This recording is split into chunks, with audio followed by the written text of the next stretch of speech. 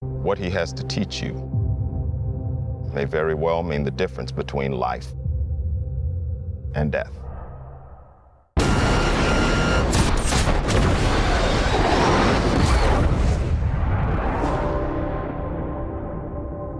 Your reputation precedes you. I have to admit, I wasn't expecting an invitation back. They're called orders, Maverick.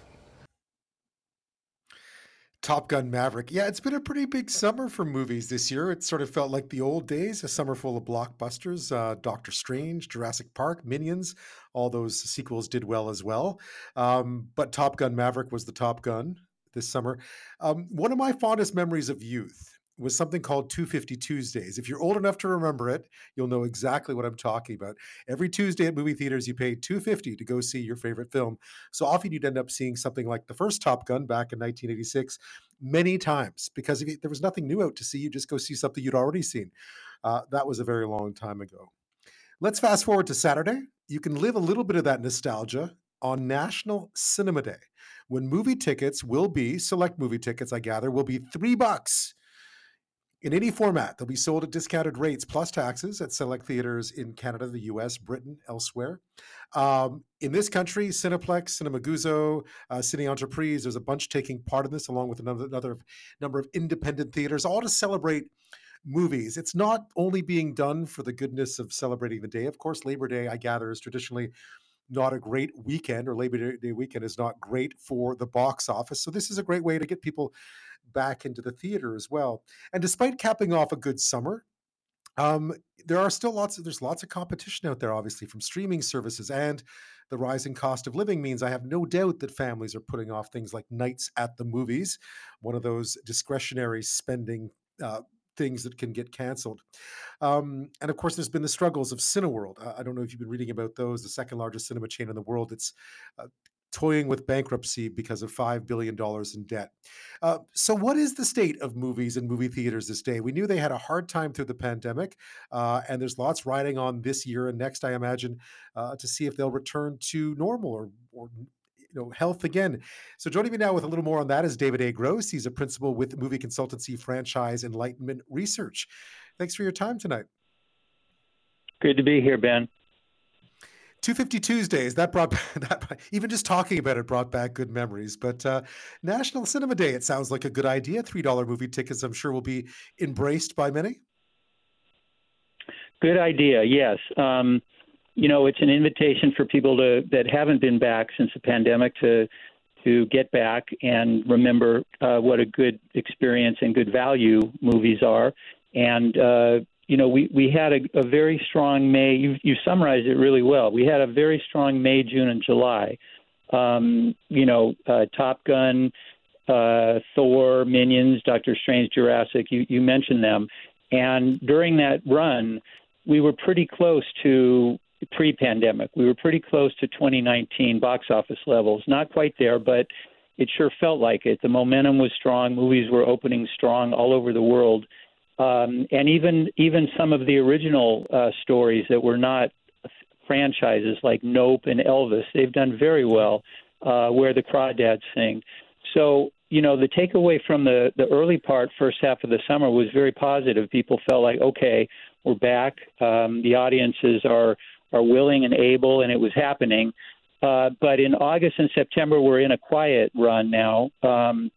I think some of that is that the studios had their own supply chain, so to speak, issues. I mean, these movies take 12 to 18 months to make and plan and market, and a lot of that was interrupted during the pandemic. Some movies were sent to streaming, some were canceled, some were delayed. So we have a hole in the schedule at the moment that's atypical. It starts picking up again strongly in October. There's a good animated movie called Lyle Lyle Crocodile. Don't Worry, Darling. There's going to be a Shazam spin-off with The Rock called Black Adam. So things will pick up in October. We're a little slow at the moment, and so the timing for this special weekend and the discount ticket is terrific. A lot of these movies that we're talking about are still in release, so they're still available. If people haven't seen those, they're still, even Top Gun, which came out in late May, is still playing very well. But that's really what this is about. It's an invitation to say, come back, those who haven't. And also, people are generally happy with the conditions. I think there was some fear during the pandemic that, how safe would it be? But the overwhelming, majority of moviegoers are coming away satisfied, and they've really gone to great lengths to make sure it's a safe environment. David, one of the things that I'd noticed, though, is speaking to a lot of my parents and their friends and so on, people, boomers, really, they haven't gone back much. They used to be they would go to movies fairly regularly. They wouldn't see the same movies, obviously. They weren't there for the blockbusters, but it feels like they haven't gone back as much. Is that just anecdotal, or are you seeing that as well? I think that's fair. I think, older movies and family movies, those two groups are probably the slowest to come back. The 18 to 34-year-olds, the fanboys, the superhero movies, those came back, super strong, no problem. But you're right. I think older moviegoers, got comfortable with things on streaming, and it's understandable. And I think parents of the kids for the animation movies have had some lingering concern for the kids. So you're right. Those groups have been a little bit slower. They're getting there. I mean, a movie like Elvis is, that was over 35, over 45-year-olds. So that showed nicely, and it showed that they will come back, but not quite at the levels of pre-pandemic, as you said. Are there any other incentives? I've noticed, that the cinemas are working hard to try and bring everybody back. And are there other incentives out there nowadays that people can take advantage of? Because obviously, as I was mentioning in the intro, when you think about cost of living issues, some of the discretionary spending that goes away are things like movie nights out with the family, right? That can be, it's not as expensive as going to a ball game, but it can be pricey. Are there any options out there being offered by cinemas to try to bring back those groups that maybe have been more reluctant to go back? Sure. And I have to say, I'm speaking from, your southern neighbor. I'm down in Los Angeles. Right, of course. But here, the big chains, I'm sure you have this in Canada, have clubs, discount months, cards, loyalty programs. And I think that can help. But you also touched on something important and good, which is that really, a ticket in a big city, at least in the States, is, I don't know, $12, $15.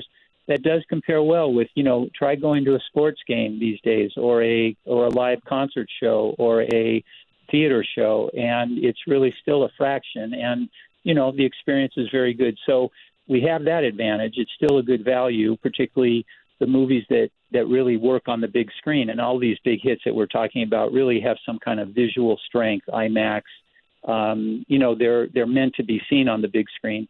The ones, for the older audiences that are more story driven and character driven, those you can see those at home, but there are programs, and I'm sure your big chains in Canada are doing the same thing.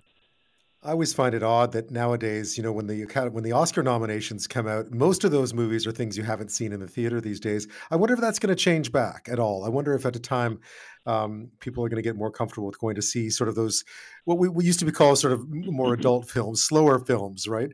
In the theaters, Right. The likes of the Moon and the Moonlights and so on. Because I realize a lot of people these days sort of watch those movies at home more often because they're available and it's comfortable, but it would be, they are made for a bigger screen, obviously. So you're losing something when you see them on a small screen. I mean, I could think of many examples of movies that have been critically acclaimed over the last 3 or 4 years, 4 or 5 years, that are still better on a big screen than they are on a small screen. Sure. The streamers, they deserve some credit.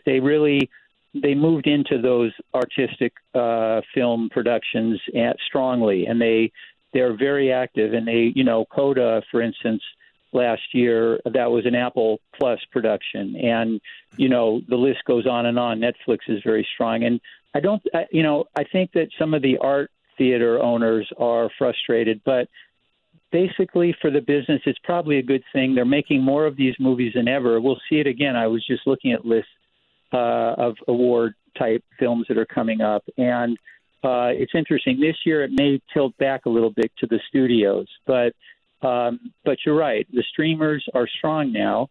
And some of these movies get a theatrical release. We call it. They're released into theaters, and some do not, and they all qualify for the awards.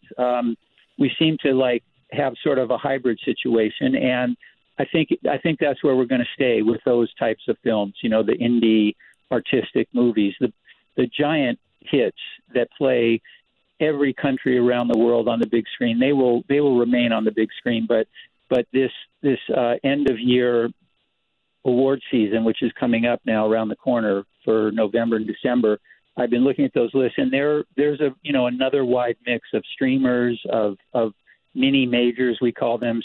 Searchlight, for instance, is a studio. They make them focus features at Universal, and I think we'll see that mix. And you just never know. Netflix has been wanting to win a Best Film award. They just haven't done it. Apple kind of got it last year, and but I think this is where it's going to stay now. The movies, they're less expensive to make. They don't always make sense to go onto the big theatrical release. Some do, but some don't. And so we're going to have this mix, and they're going to be available on big and small screens at the same time. So National Cinema Day coming up on Saturday, $3 tickets, and that's in America here too. I gather in England they're doing it as well. So is this the first one? Is this the first National Cinema Day? Is this something we're going to start to see year after year? I have not heard of it, and I've been doing this for 30 years plus. And, I think it's a great idea. I don't know if they knew that this would be, the optimum. Well, I guess they do. Labor Day is traditionally, as you said, is not the strongest weekend. So that does make sense. But, hopefully we'll see it again, and let's hope that people get out and see something good and enjoy it. I know it never rains in Southern California, but if it rains here, I'll probably head off to the movies this weekend. Thank you so much, David Agros. I appreciate it. You got it. Take care.